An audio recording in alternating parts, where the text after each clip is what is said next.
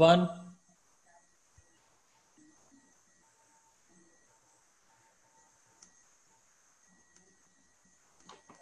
Good morning to everybody.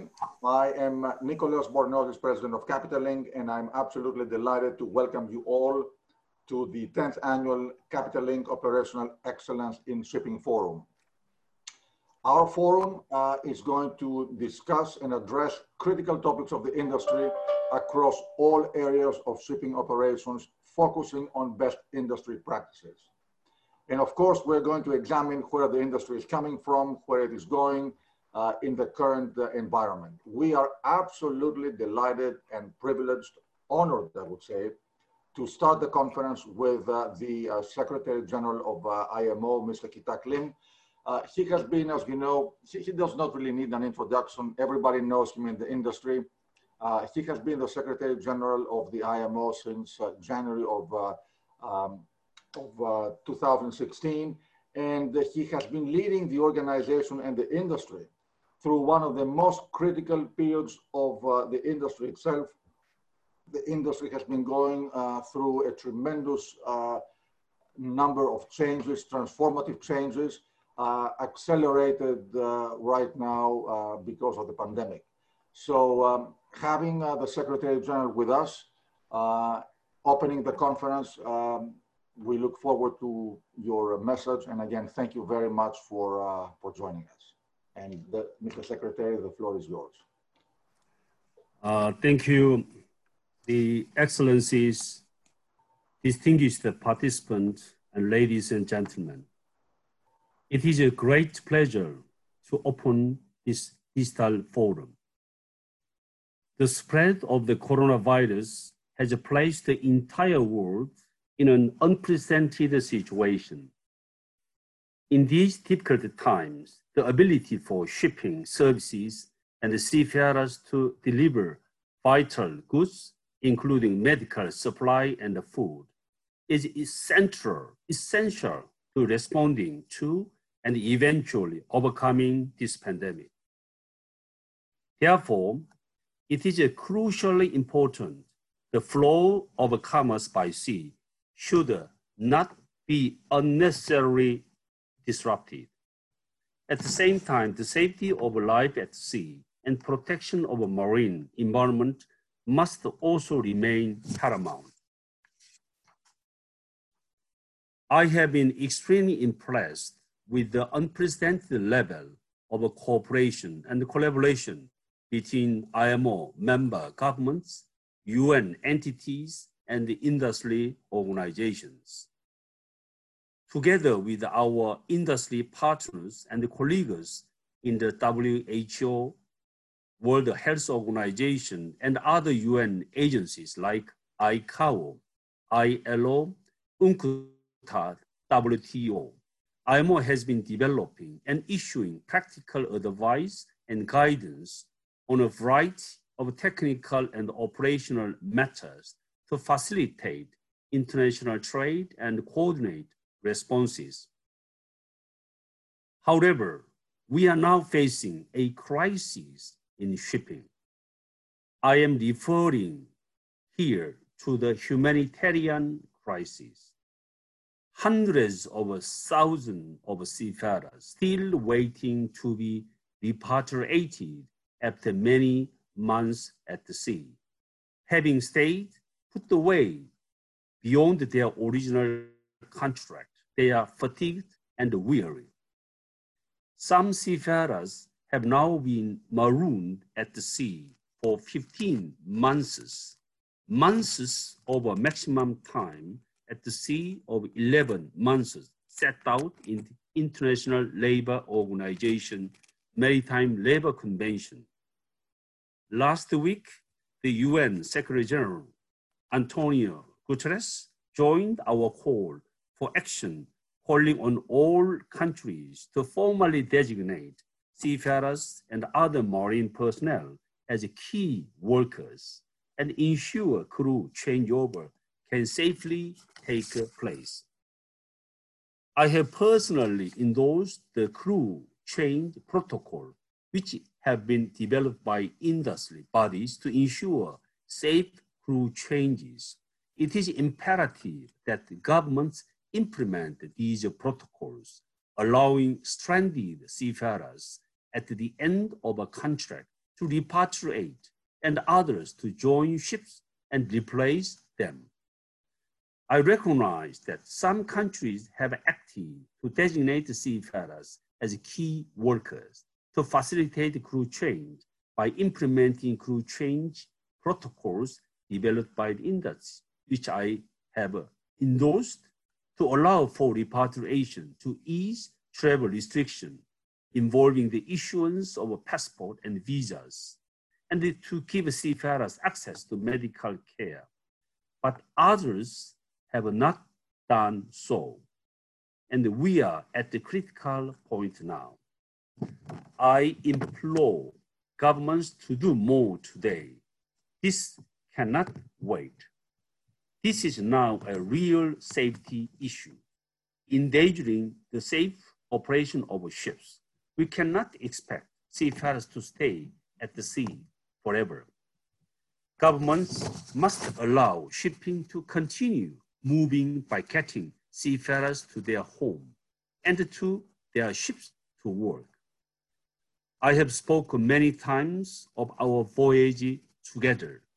Never has the spirit of those wars been more important than it is now.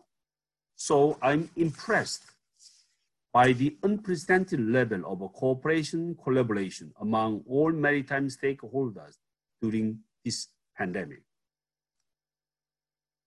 We needed to capitalize on this unprecedented cooperation as we move forward. The pandemic has shown that shipping remains the prime mover of goods. Therefore, shipping and maritime will be at the heart of the recovery of the COVID-19.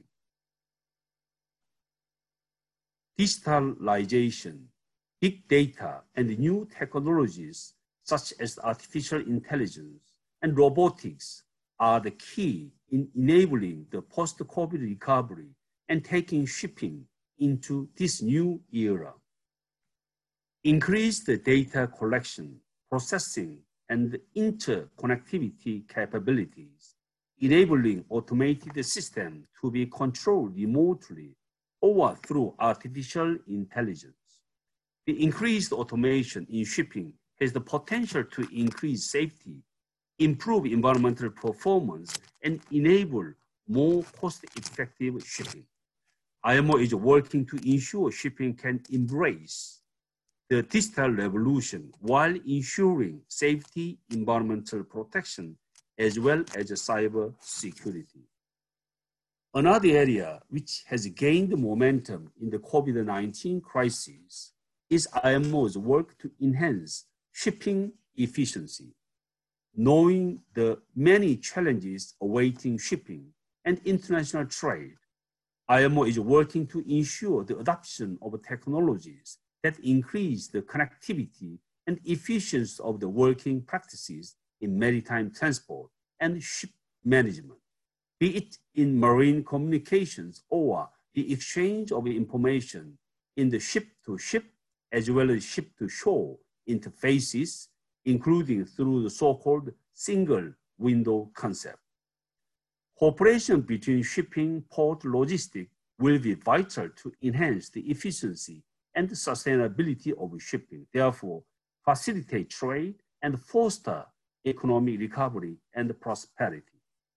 Communications, cooperation, collaboration are key to our success, and I appreciate in particular the enhanced participation and the contribution of a member state, but also the shipping and the port industry in the facilitation convention committee meeting. A good example for our cooperation is the successful implementation of the global sulfur limit in ships' fuel oils, which is IMO 2020, despite the COVID-19 pandemic. The IMO member state and many other stakeholders worked tirelessly in the run-up to its entry into force, as well as in the first months of implementation, to ensure the transition would be harmonized. And so far, it has indeed been smooth, with only small numbers of cases unavailable compliant fuel reported to IMO. Of course, we continue to monitor the situation. Ladies and gentlemen, the single biggest challenge we are still facing is the battle against the global warming, climate change. IMO has adopted its initial strategy for decarbonization with clear targets and ambitions. Importantly, the reduction of the total annual GHG emissions by at least 50% by 2050.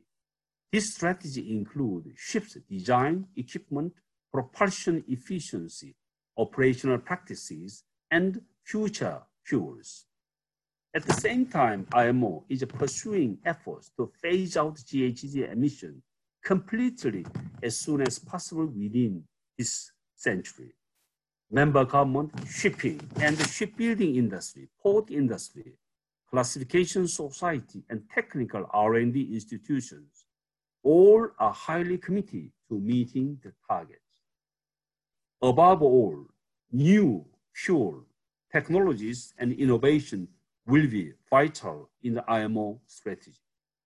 While research into developing zero-carbon marine fuels is underway, with hydrogen, ammonia, or biofuels and electricity considered viable options, more option is needed to speed up this process.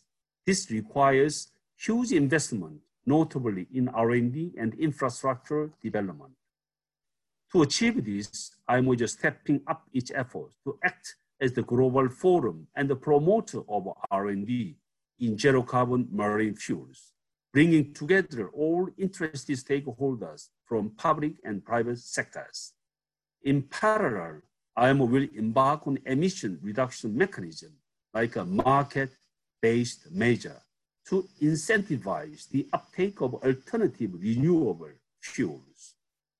Lastly, IMO continue to expand the technical cooperation and the capacity building projects for developing countries, in particular small island developing countries. Ladies and gentlemen, despite these unprecedented circumstances, it is of utmost importance to not only do everything in our power to mitigate the impact of COVID-19 on shipping, international trade and seafarers, but also to progress on our most important policy issues. IMO is currently having and preparing informal and formal virtual meetings to discuss key policy, including GHG issues, to keep momentum of our current strategy and other major policy issues. So shipping remains unchallenged as the carrier of goods in a truly sustainable ways. I wish this digital forum every success, and I wish all participants stay well and safe and happy. Thank you very much.